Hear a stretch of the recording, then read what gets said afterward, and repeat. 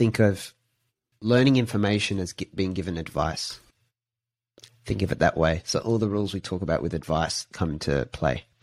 And with advice, the more generic it is, the harder it is to apply it to your situation specifically. That's why the message to everyone about what do you do with your life is find your passion. And then everyone tears that to pieces. Because like, there's a million angles where that's a terrible thing to say. There's a million angles where that's a great thing to say. Because it's for everyone. When it's like, what should Luke Smith do with his life? Then we can kind of really get into something specific, actionable, clear. How do you start a podcast, right? How do you start a podcast? Well, that depends, right? How do I answer that? Well, it depends. Is it a guest? Is it just a co-host and host on mic, they call it, with no guests? Is it solo, like this started as, and then you've come on? Is the goal to, go to, is it like this is only going to be sustainable and worthwhile if it flies? Is it for a specific business purpose, or is it a hobby? Because if it's for a business purpose, then how to start a podcast, we'll need to factor in like a pretty, like probably a strong like growth plan and purpose and branding and all that. If it's, two 18-year-olds just talking about gossip and stuff, how to start a podcast is like a very different kind of conversation. You've got a million use cases, right? If not more. And so the more specific and targeted information is, just like advice, the more relevant it can be. And the more you understand the context of the person receiving the information.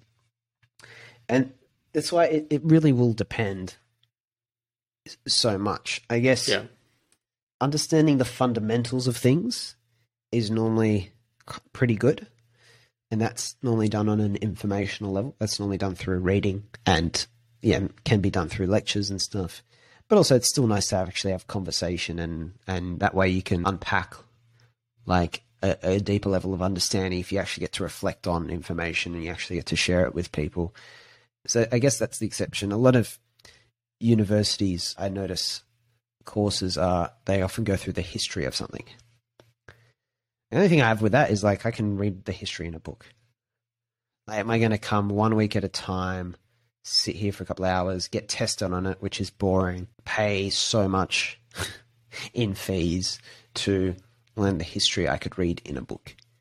So sometimes when people say, I want to go study this because I'm interested in it at a university or college, there's this little voice in my brain which goes, have you read any books on it? Or have you listened to any podcasts in this area?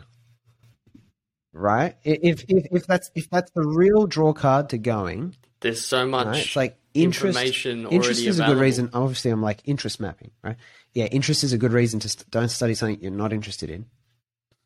Obvious, study things you are. But if it's about exploring the interest, can you just like, there's a couple of steps you can take on that first. So often I feel like the footnote or the subcaptions or subtext, on people who give me that response is like, I feel like I should be going there and I'm interested in this thing, so that's what I'll study. When it's like, well, I've always wanted to be like a psychologist and I love like talking to people. I'm the therapist in my group of friends. Like I really want to make a career doing that. Then it's like, probably start off with the psychology degree, see how you go. Because, look, you'll need the qualification.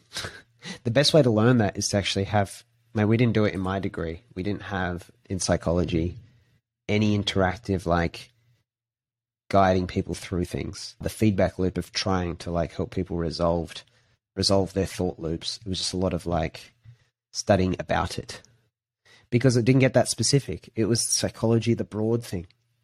It was just going through every little like sub part of psychology piece by piece. And I just remember the whole time thinking, all right, well, that's interesting. Cool to sit and talk about that today. That, don't care about it. And I was like, all right, that's okay. I was like, but what is this whole experience for? It's just crazy. So because it was trying to like just give that broad spectrum of like, you got social psychology, abnormal psychology, developmental psychology, perception, you got all these different areas that they just traversed all of them. The thing, all right, so a lot of people were there like because they want to be a clinical kind of psychologist. They didn't really get that. They didn't really get that from it.